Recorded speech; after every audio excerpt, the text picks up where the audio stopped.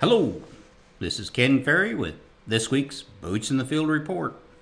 Looks like the winter of 2021 is going to be more like those of the past when it actually did get cold and snowed a lot. Be patient, this too will pass. Farmers are starting to submit seed samples to the seed lab. Katie has emailed out the info on that. With COVID restrictions, the seed labs are telling us to send samples sooner than later. Once they get covered up, there's not much they can do to speed things up. Questions have been coming in on who should be testing and what fields to be tested and which seeds to test and so on. With soybeans, we're looking at a warm test and a cold test. The cold test is the one we need the most. The warm test from the lab is not always, but usually higher than what's stated on the tag. Not uncommon to see 90 or 95% warm germ on the tag, and the lab reports would come in at 95 to 98.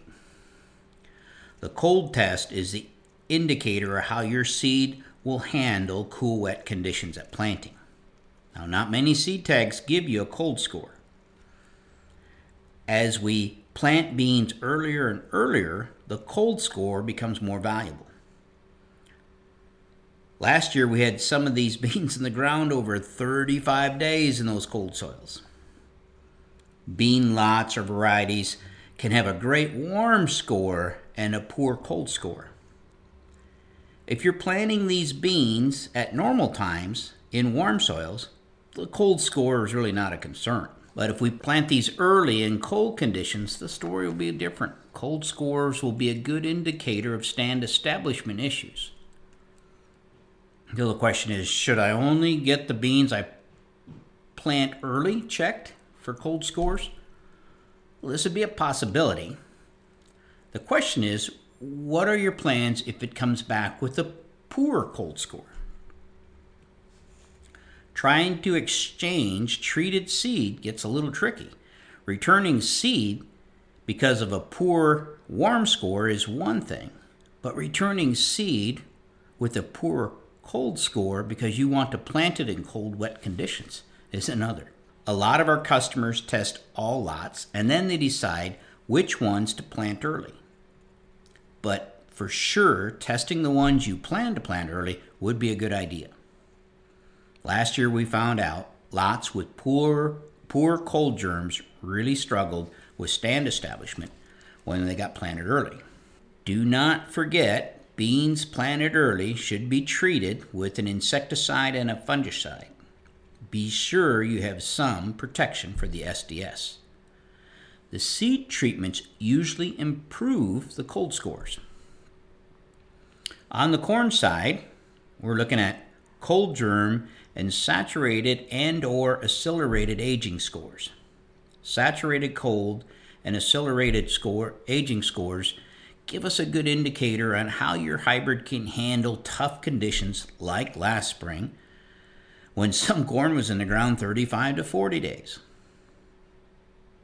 The lots with good scores are the ones we plant when conditions are warm enough to get the seed swelled, getting us around seed chilling. But the forecast indicates soil temperatures may be dropping before the corn emerges. Corn with a good warm and cold score will do just fine if you don't leave it in the ground for a month. But if you're going to push conditions, having more information to work with is a big help. Another test we run on corn is pericarp test. This is where the lab dips your corn in a dye, pulls her out, then rinses it off and looks to see if any of the dye penetrated through the pericarp. When dye shows up below the pericarp, we know the pericarp's got a crack in it. If the pericarp is cracked in that embryo axis, that indented area on the seed, they will list it as severe damage on your report. If you're applying fertilizer in furrow, on or below the seed with the cracks in the embryo axis usually get taken out by Saltburn. Based on our plot work, when severe damage gets above 6%, we need to start using caution when it comes to in-furrow starters. At 10%, I would recommend shutting off your in-furrow starter. You can still apply your 2x2.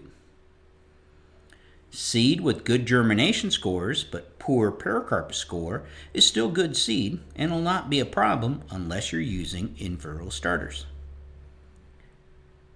If you're not running an in-furrow starter, I'm not sure you need a pericarp score. When it comes to pericarp issues, we tend to see more in the round seed than we do the flat. This is because some of the round seed has extruding plumule, leaving the embryo more exposed to damage during handling. With that said, we have seen good and poor scores in both rounds and flats, but the tendency is more poor scores in the rounds. Now, the stewardship your seed company implements at the seed house makes a big difference when it comes to seed quality. Every year, our poorest samples come from internet brokered seed or seed coming from discount suppliers. Now, I'm not saying we don't see good lots coming from there as well, but that is where we see some of the toughest seed samples that come through here. It is cheaper for seed suppliers to release the seed into the broker market than it is to pay to have it destroyed. If the price looks too good to be true, buyer beware. Anyone sitting on carryover seed in the shed from last year, it must be tested. 2019 seed carried over from prevented plant that was stored on the farm, in many cases, wasn't worth planting. There's a reason why seed companies want that seed returned ASAP, and they spend big bucks on environmentally controlled seed houses. If you carried over seed and you're too cheap to get it tested, please don't sprinkle it over the top of the planter thinking you'll blend it out. We might or might not have seen that last year, but I'm just saying. Use it to set your planter on that first day. That's a good place. When you're out there, you know it's not right, but you want to get the planter bugs out. That's a good place for this seed.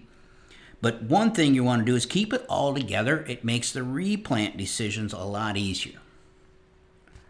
So again, now is the time to get the wheels turning on this 2021 chore. Last year, some samples sent in late didn't make the turnaround before the growers planted them. In one case, the grower decided he couldn't wait any longer, so he picked 2 hybrids and started planting. As fate would have it, the results showed up the next day, and those 2 were his worst scoring lots.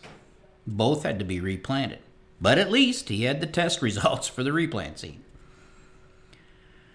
I know not all your seed is in-house yet, but waiting for it all to be delivered could create a time crunch in this world of COVID. Don't forget to take time to send in your soil testing orders so we can get the field maps ready for the guys. Next Thursday will be our first of 2 annual winter meetings where we go over all of the 2020 plot results. This meeting is only open to our soil testing customers. There will not be an open registration for non-customers like there was for the Beyond the Basics. As we finish up the plot results from 2020, we're laying out the plot protocols for 2021. If you have anything that you'd like to add to our plot list, let us know, as we're starting to work with plot suppliers to get all these things in order. To stay up to date, check out our website at croptechinc.com and subscribe to our podcast, Boots in the Field Report. Keep her safe, keep her moving.